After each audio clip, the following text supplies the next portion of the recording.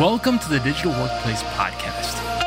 These are conversations with CEOs of digital companies, thought leaders, and solution providers about how you can become a level 5 digital workplace. For the show notes and transcript of this episode, go to thedigitalworkplace.com. Welcome back to the Digital Workplace Podcast. Today, our guest is Diana Wu David. She's the author of Future-Proof: Reinventing Work in the Age of Acceleration. Hi, Diana. How are you today? Fantastic. So nice to be here, Neil. Before we get into our conversation, let's do a check-in round question. Today's check-in question is, what are you willing to wake up early to do? Well, it's funny you say that because it is December 2nd in Hong Kong, where I live. And I promised my 3 kids that I would put a clue and basically a day-by-day treasure hunt into our Advent calendar. So I have been already for the last 2 days waking up early and sort of lamenting the fact that I promised that to put in the clues and hide the little whatever they have that they get that after they find the clue. That's great. So you're willing to wake up early to be magical, right? Yes, I will wake up early to be magical. That's a very good reframing. Yeah, no, I like that a lot. I usually wake up early anyway to start work, but I feel like I've been doing some meditation and contemplative prayer practices in the morning. I found that to be really helpful. And so, yeah, waking up an extra 10 minutes early to be able to do that has been worth it. In general, I think a better question for me is, what am I willing to stay up late to do, which is very little these days. If something's going on at 11 p.m., like it's probably not going to happen at this stage in my life. Same here. All right, well, let's get into your book, Future-Proof, which is all about reinventing work, which is obviously a big topic for us. Tell us about the book, what prompted you to write it, and what's been your response so far? Well, I spent most of my career doing some kind of navigating disruption or helping people in disruption as a management consultant in the mid-90s and in actual companies and investing in companies. And really, I came to this moment where I had launched a new product or revenue stream for Financial Times as a corporate development and corporate entrepreneur executive there. And all of these folks were super senior executives, and they were just baffled by the fact that they'd have another 30 years, the fact that they were thinking about their company, but not really thinking about what the future of work meant for them. And everything was changing about work to make it, in my opinion, more possible for us to have a vibrant work life that could include the folks that were senior executives that were looking at their second act. So there's 3 themes that your book brings up that I find really interesting to think about. First is the fact that, 1, work can be better. We can make improvements. We can enjoy work more. The second, though, is that we tend to start to work more in these shorter stints, maybe 5 years at some place or so. It's very rare to hear somebody working in 30 years at somewhere. So we have like these shorter stints going on, but we also have the idea of longevity. People are perhaps, in some cases, living longer or perhaps working longer. So how do we navigate all 3 of those themes that are going on at the same time?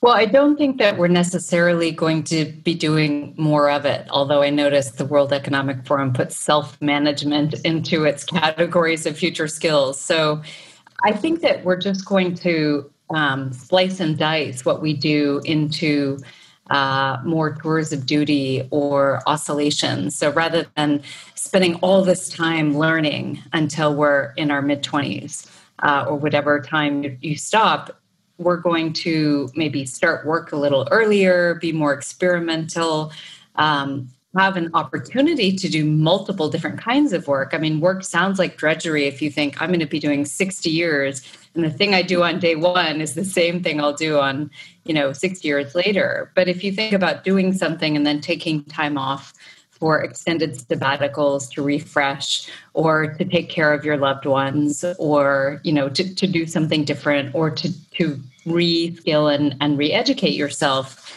then it's more of a marathon and not a sprint. So I do think that that's going to open up all kinds of opportunities for people to do more than they thought they would be able to. So I know your book is mostly geared towards people who are in that kind of second act phase that you mentioned before, but let's talk to somebody who's at the beginning of their career. What would you tell them and what advice would you give them as they think about how to build this long work life? Should they be thinking more in terms of a 5-year plans and projects that go through and just see what comes next? Or what advice would you give? Well, I think they're in a similar boat because I remember doing my TED talk about kind of getting off the treadmill. And the surprising thing was how many people in their 20s came up and said, thank you, that's exactly what I needed to hear. And they already either are following a path that isn't making them super happy and feel a little nervous to step off of it because they feel like if there's only a one-way escalator and if you step off forever. And so I think that some people are just learning that, but a lot of people who are just starting their careers really do know that their network is everything, that they can craft their own jobs, that if they can provide value, then they can figure out what they want to do next. It's much less about responding to, a cookie cutter job ad. I think that they are looking at themselves and the narrative as they build their work so that they can think about how whatever they're doing now will add value to the next job. And I spoke to somebody today who's just out of university and asked her about personal brand. And she said, oh yeah, I knew that. And then my first job out of college was with an art gallery. So I told them this, and then I reframed it and went on to I was thinking, my God, it's taken me like decades to learn this, and she's already doing it from the get-go. Yeah, totally. And I think it's important that we recognize it's not just about age. You could be young or old, and it's about that mindset of thinking that, okay, there's just one escalator you have to get on to have a successful career.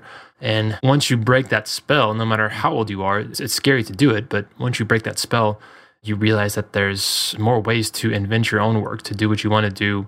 And the real power of your career is in your own network. So yeah, this is not just about young versus old people, but it's really a mindset shift. And to be fair, I don't think that education right now necessarily prepares people with those kind of skills. I don't think we have to say necessarily. I think we could just say it doesn't prepare. So, either people who at any level are starting to think, in fact, one of the things that came out of the book was people saying, yeah, I want that. And there are exercises in my book, but they wanted to have a community. And it was interesting and as an experiment kind of in the future of work about gathering together people who all want to learn something similar in a community to help each other out. And I spent most of, my career in digital disruption and transformation. And it was really interesting because we talk about psychological safety as a way to bring ideas to the fore. And what we created was really a group of people and that same kind of psychological safety to bring their own personal ideas for their careers or for their projects to the fore, so that they could get feedback in a safe environment so that they could then, go out and launch something that was better than what they first anticipated, or maybe even not, because they decided to do something slightly different based on the feedback they received. Yeah.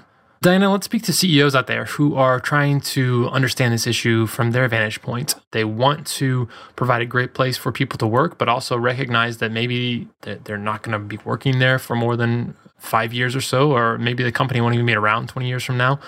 How can CEOs continue to encourage people to look at their careers as very flexible and things they can work with, but yet also not constantly have a revolving door of people coming in and out? What kind of advice would you give there? I think that transparency is really coming to the fore in terms of that conversation, the recruiting and retention conversation, where people are saying, managers or HR leaders or CEOs are saying, okay, look, we're growing exponentially. Your skill set may not grow exponentially. We need you for the startup phase because you're amazing at marketing in that particular phase for whatever we're doing. But this is probably going to be 2 years, or whatever amount of time it might be. And really being honest about that conversation, because it could be longer than that. But as long as you're willing to commit to the learning, I think learning is really the new loyalty and has eclipsed job security. If you can say to somebody, you're going to learn so much that whatever you do next is going to be exponentially better, or that you're going to be really well positioned, then I think people are on board. They're willing to know that they can come, they can work hard for a little bit, and They can, learn enough skills to take away for the next challenge, and contribute enough to feel good about what belonging to that company. So that's something I see that's happening. It's happening in small companies. It's happening in large companies. And it's great because a lot of people in companies, they do their 2 years and they're ready to do something else. And oftentimes it's the company who says, oh, no, you're doing it really well. Can you just keep doing that? We'll hire somebody else to do, the fun new stuff that we need. So I think that that's really the way it's going to be. Or maybe you don't have to hire them at all. Maybe they just come in to do some contract work. But I think that the kind of contract is the same. Yeah, I like that idea a lot. And I think transparency is important. And even maybe before that, we also need to have that honesty, like you're saying. Just look around, read the room, be honest with yourself, and figure out how long people typically stay in roles in your company before they transition to a new role or transition to a different company or whatever that is, and really being honest about that just in your own views as you look at it. Diana, there's a point in your book that I really liked where you talked about that learning is the new loyalty. Can you unpack that for us? Well, if your skills are, ultimately what you're carrying forward, you can, in the past, you would have your college degree and then you would have your different titles and you would go up the corporate hierarchy. As you said, that the positions are not actually lasting that long, but neither are companies. So, in fact, what we are left with is a bunch of skills that we have to think about, maybe applying in new ways. And so the acquisition of those skills, the sort of experiential learning on the job, is really valuable. So that is just as valuable in terms of your career as, you got a 10% jump in pay or you got a title. Those things ultimately are declining in relevance.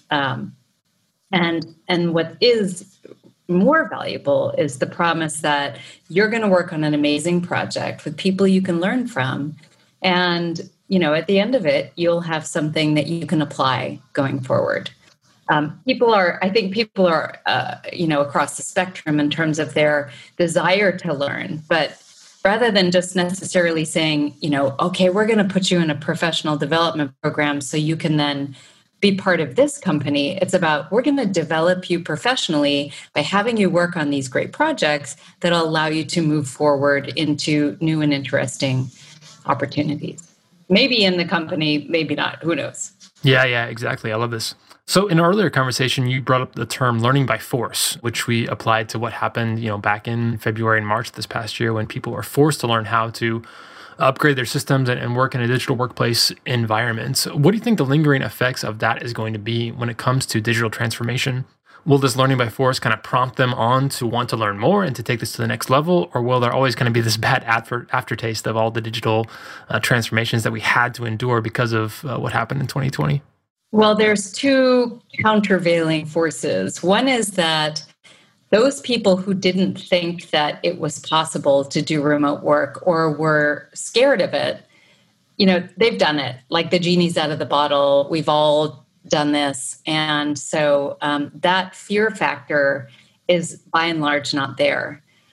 What people will do with that, what CEOs will do with that in terms of deciding when in-person communication is useful and when being a remote worker is useful, and what that balance is for them, for each company, it'll be different.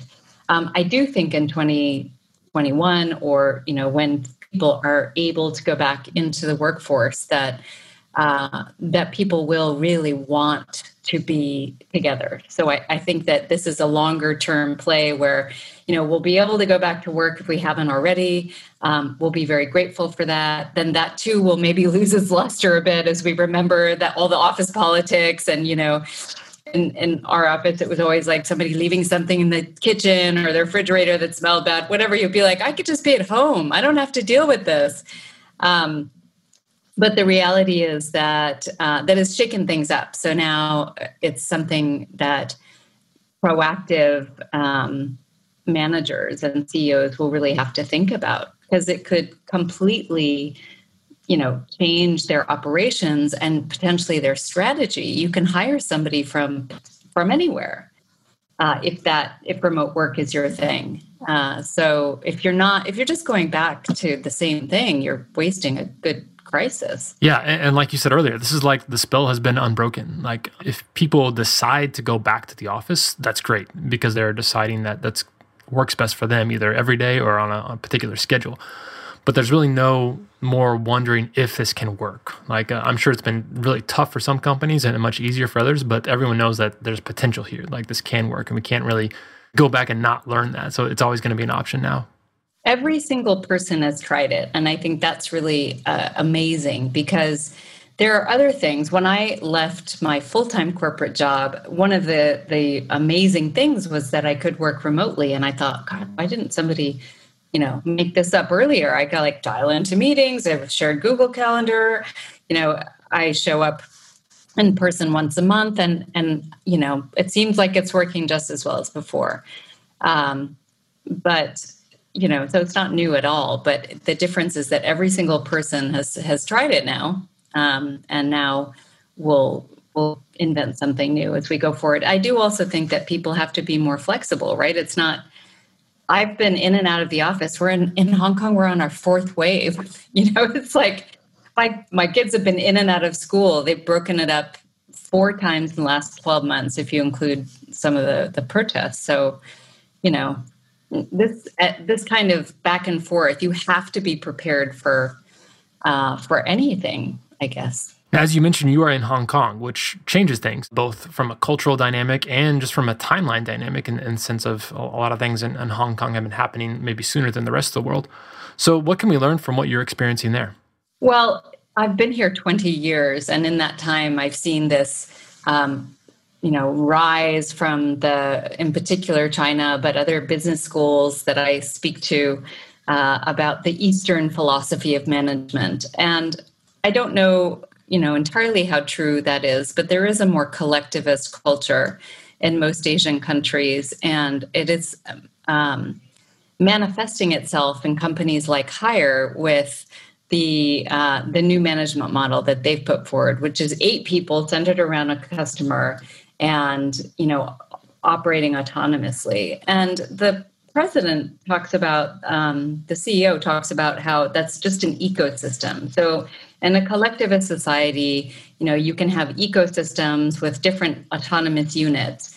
And he has talked about the fact that the whole idea of the Western Empire, which is very hierarchical, is too rigid and it's crumbling. I think that, there's so many different ways, and there's different ways to organize a company, and you see it in the West, you see it in the East. I do think that there is a premium on agility for a lot of companies here, partly because they don't have a giant homogeneous market like the United States. So even for me in my career, talking to an executive recruiter, she said, the great thing about you is that you have been a regional director across APAC. You've had 17 markets, 17 different currencies, prices, cultures. I mean, it's like, 5-dimensional chess. And she said, your counterpart in the US, however, has managed, a $3 billion department or something because it's such a vast market. So I do think that in a way that makes people who have been here more agile because they have worked across so many different markets. And that is something that I think that kind of agility and that ecosystem is something that the US could learn from and maybe study and see how that might work if things in the US were more decentralized or fluid. Yeah, that's a great point. A lot of times we don't realize how homogenous we are in the United States, even with such a huge geography, space to fill up. It's still very similar from one coast to the other and throughout the middle. So that's a really good reminder to think about that as we interact with other cultures too. Well, Diana, it's been great to interact with you, and we could learn a lot more from you, I'm sure. But where can people go to learn more about you and your book? They can go to download a free future-proof checklist, which is 11 questions, perfect timing to think about your future. And that's at bit.ly/prepare for future. And they can download the book for the first 2 chapters free at DianaWuDavid, DianaWuDavid.com /futureproof. Great. And we will put all those links in the show notes. Diana, it's been really fun to talk with you and been really insightful. You have a lot of great things to share, and we look forward to collaborating with you more in the future. Thank you so much. Great to talk to you.